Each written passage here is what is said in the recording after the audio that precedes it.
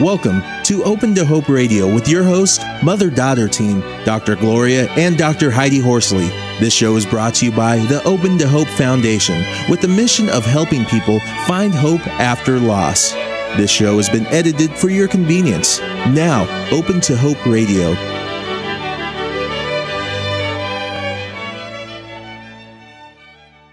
Guest is Dr. Lenny Echterling. Dr. Lenny Echterling is a professor of psychology at James Madison University. For 19 years, Lenny has been a member of a volunteer disaster team and has a strong belief in resilience, hope, and recovery. He is the co-author of Crisis Intervention, Promoting Resilience and Resolution in Troubled Times. Welcome to the show, Lenny. Yes, thank you for having me. Hi, Lenny. It's great to have you on the show. Thanks, Gloria. And you've written some kind of bestseller books in this field, which is kind of interesting. I think one of them, we don't have it down, but is for helping students in this area, right? Okay, yes, on thriving. Right, thriving, yes. Yeah. So how did you get in this field? Well, you know, it's interesting that my interest in crisis and disaster, I think, happened when I was a child living in Missouri next to Kansas. There was a tornado that came in, and just like the Wizard of Oz, came across my grandparents' farm and barn, and they were down in the fruit cellar praying as they heard the tornado come across. Wow. And we lived in the city of St. Joseph, about 50 miles away, and we were making this frantic trip up there because we knew there were tornadoes around, and we had lost telephone contact with them. And when we arrived, the barn was gone, the house was damaged severely, and yet there was my grandma and grandpa out there waving to us, and for me that was just a picture of resilience. And we spent weekends after that helping to rebuild the barn and being up there, and I found this sense of family coming together and the community coming together in ways that I haven't read in the trauma and crisis literature. It was more of a portrayal of the victimization. And I felt there was something missing from that whole scenario. Yeah, we do. I mean, with this news going 24/7, the stories are ones of tragedy, aren't they? Not the resilience that people have. Well, and what's interesting about Lenny's story, Mom, is when we think back to our first guest, there's common themes in that in both of these stories, people are being of service to others and coming together as a community. Right. Yeah, our previous guest took a group of bereaved mothers to Africa, and they did service. Wonderful. So, and she talked about how much service helped them. Mm-hmm. And so I think that's what we're hearing again, service. So you got and resilience, it's just gotten popular recently, hasn't it? The whole idea of resilience and recovery and, hope. And well, especially in psychology, we for so long focused in on disorders, and everyone now is familiar with PTSD, and that's certainly... Say what that is, because our audience may not. Yes, that's a good point. It's post-traumatic stress disorder, and it's been in the news, and it is a disorder that can affect returning vets, for example, from Iraq or Afghanistan. It can affect people after natural disasters, trauma survivors such as rape victims, and so forth. What we found in psychology is that we've learned to understand that disorder very well. There are treatments available. There are certain symptoms.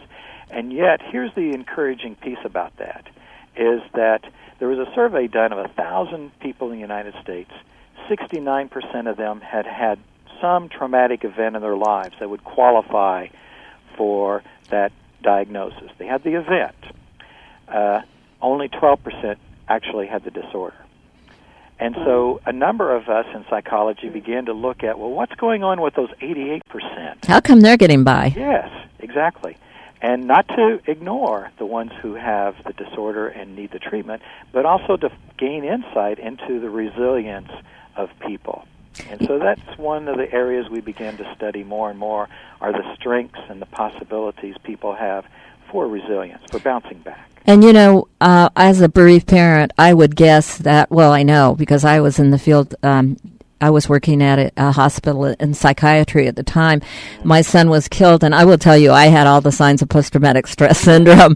I mean, you know, and I believe that grief is a natural process. Yes. And still you can have all those symptoms. I mean, having that traumatic event happen to you, and you can have them for a while.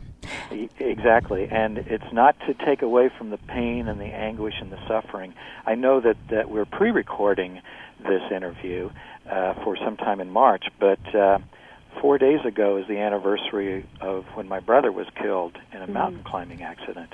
Oh, wow. 3 years ago, February 19th, and I certainly went through all of those reactions of shock and having flashbacks because I was on the phone talking to my sister-in-law as he was missing in this mountain, and it was overnight, and the rescue people were out there searching for him.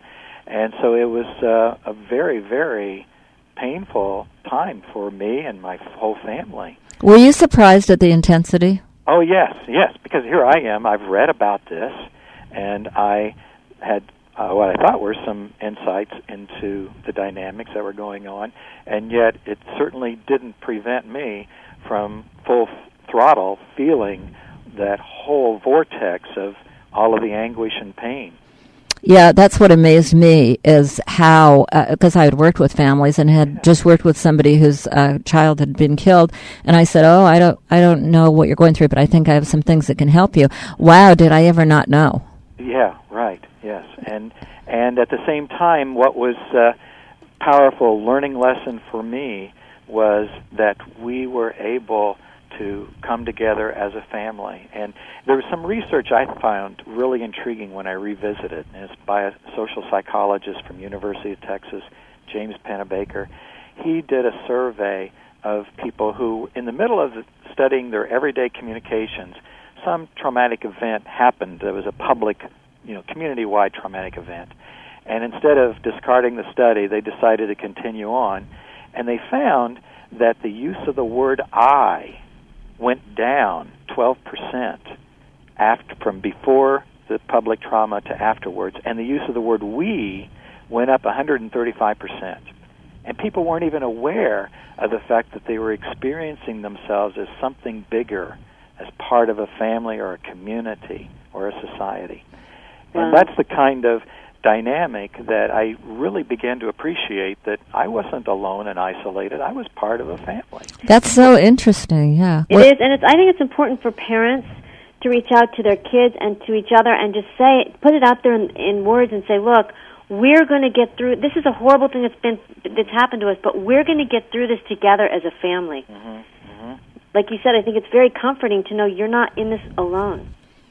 And that was such a comfort to me. And, you use that word comforting, and that's a word I didn't use very much before this happened to me. I use social support. I use terms like that, but boy, comfort captures it so much more powerfully, and that's how I felt, comforted. Now, tell me, I get a little bit annoyed with the mental health community that I'm part of because they act like there's something wrong with grief. Yes. And that's really sad for a number of reasons. And one of those is that I think some of this has to do with the fact that the emotions that we've focused on when we've looked at problems have been those of anxiety and clinical depression and anger. And we haven't looked at grief certainly has a tremendous amount of negative emotions, but it also has uplifting, transcendental, positive emotions, too, of compassion. And amazing things happen. I mean, you have amazing people help you, and amazing if you're open to it. And that's why we call our foundation, frankly, Open to Hope, because you may not have hope, but if you're open to even the idea, it can be amazing how people come out to help you. We'll talk a little bit about the death of a sibling. Well, that was just a horrible situation. It was my younger brother, too, and I'm the oldest of 6. And the last time I talked to him was on a Valentine's Day. And what gave me comfort, again, we come back to that word comfort, was that he lived near Seattle, and here I am way out in Virginia. And so, we kept in close contact, and over the years, whenever we would talk on the phone, instead of saying goodbye, we would end with saying, well, give my love, to Jara and the children, and I love you too. And those were my last words to my brother. Mm-hmm. And that was very, very comforting to me to know that on Valentine's Day, which in our society we often portray as a romantic holiday, that this was a chance for me to express a fundamental filial love here too for my brother. Mm-hmm. Mm-hmm. That's a great, wonderful memory. It's very strange to lose your younger brother. I lost my younger brother also because we just assume that we will die before our younger brothers. Yeah. That whole this isn't right with nature to like a child to die before and my mother, bless her heart, very, very loving, peaceful person going through this heartache and grief of losing one of her children.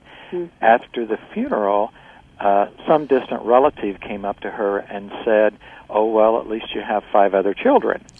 Mm-hmm. And, of course, my mother said, I wanted to punch her in the nose because it doesn't matter how many other children there are. Denny is dead. Yeah. And it doesn't matter how old you are either. I mean, my grandmother, I think, was in her 70s or maybe even older when her son died.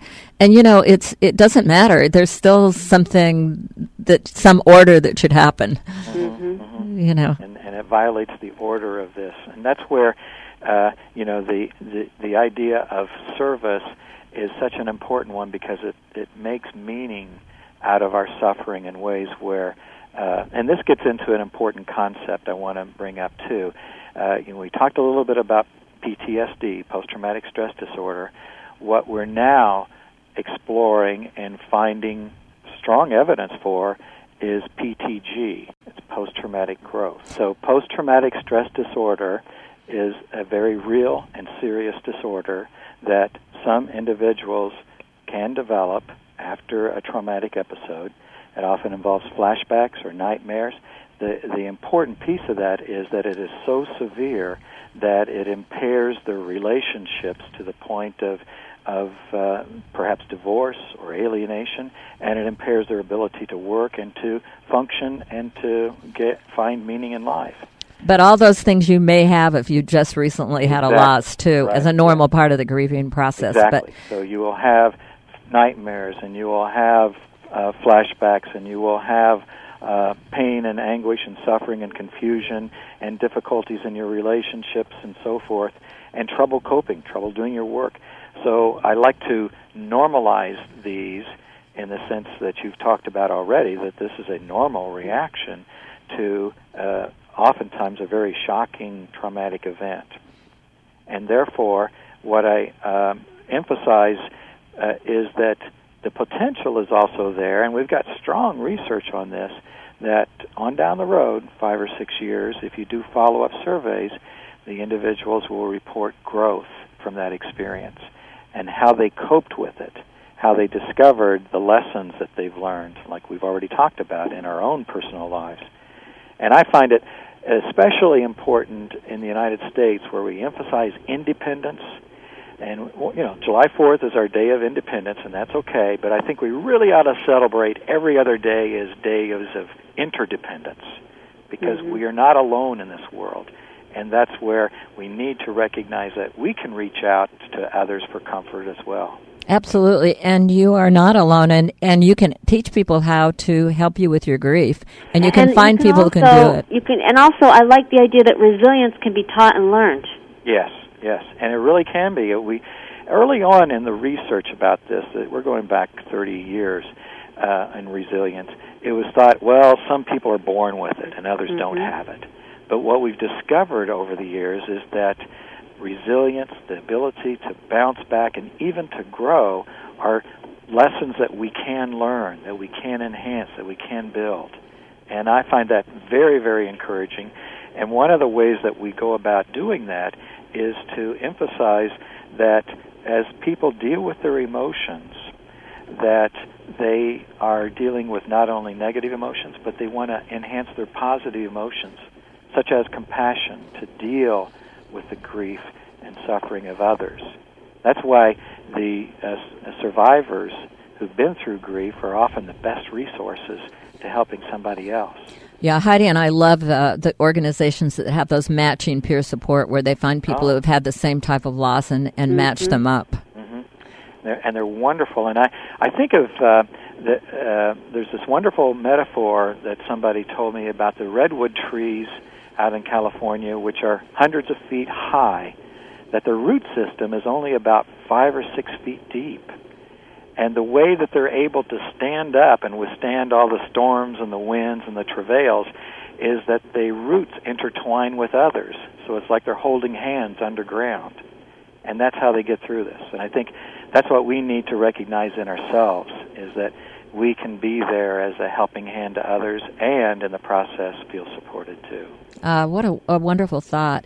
And if you are newly bereaved, one of the things I always say, the person that you need to give the most helping hand to, the one you need to take most care of during those early days are you. Yes, yes. And let others help you. That was a big lesson for me.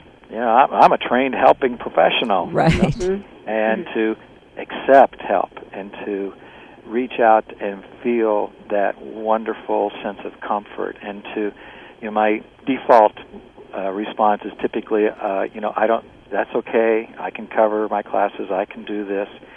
And I learned, no, you can't. And there are people out there who want to be of help. Right. Give them the opportunity to help. Yes. Letting yourself be vulnerable is not easy when you're in a working situation, is it? So for the guys out there and the people who are working, it's not easy to be vulnerable. Yeah. Well, I had that guy syndrome, too. Yeah. Now, you worked at Virginia Tech, right, with the shootings there? Yes. Virginia Tech is down the road a couple of hours from us, and I was part of the crisis team that responded after the shootings April 16th. One interesting thing that evolved in that community is that 416 has the same meaning as 9/11 does for the United States. In Blacksburg at Tech, when you say 416, people know you're talking about that particular day. And that's one of the points about crisis that I like to emphasize, is that it is an event that's often the end of one chapter of your life as an individual or a community or a university, and the beginning of a new chapter. And what I saw down there, which was powerful for me, was that in spite of the horror, the horrific scenes and situations that students and faculty and staff were involved in, that there was still this powerful sense of coming together and a determination of saying, we're not going to let one deeply troubled individual define who we are. We are going to define who we are.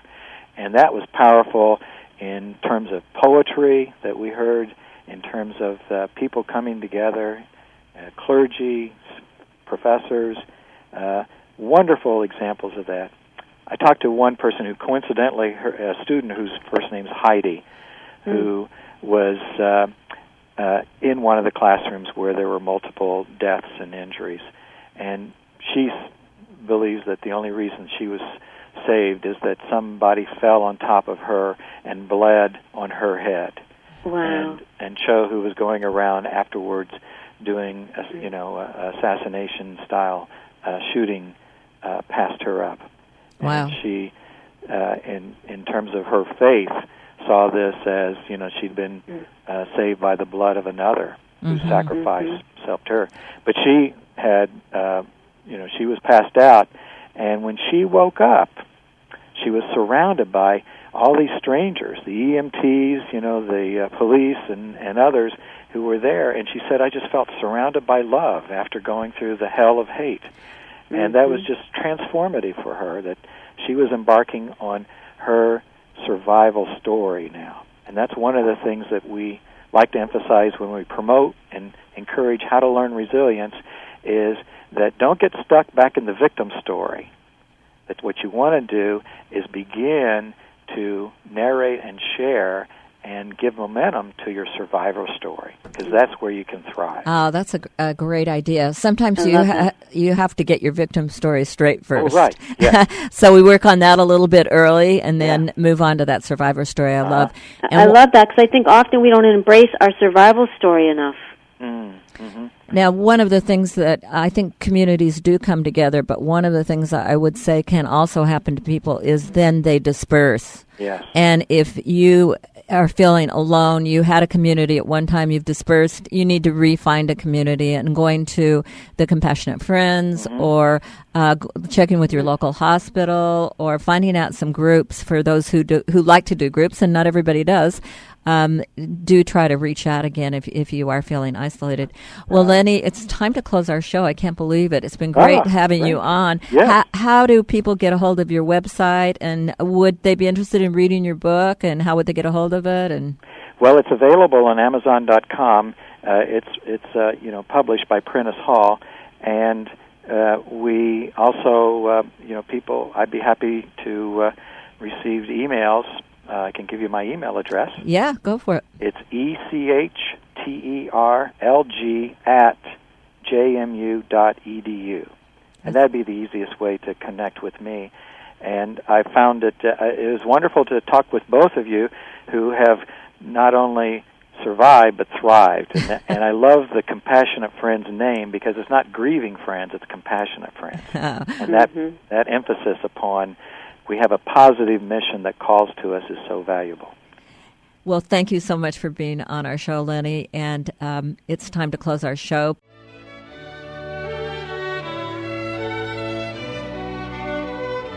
You have been listening to Open to Hope Radio. You can sign up for our newsletter, Facebook, and Twitter on our homepage at opentohope.com.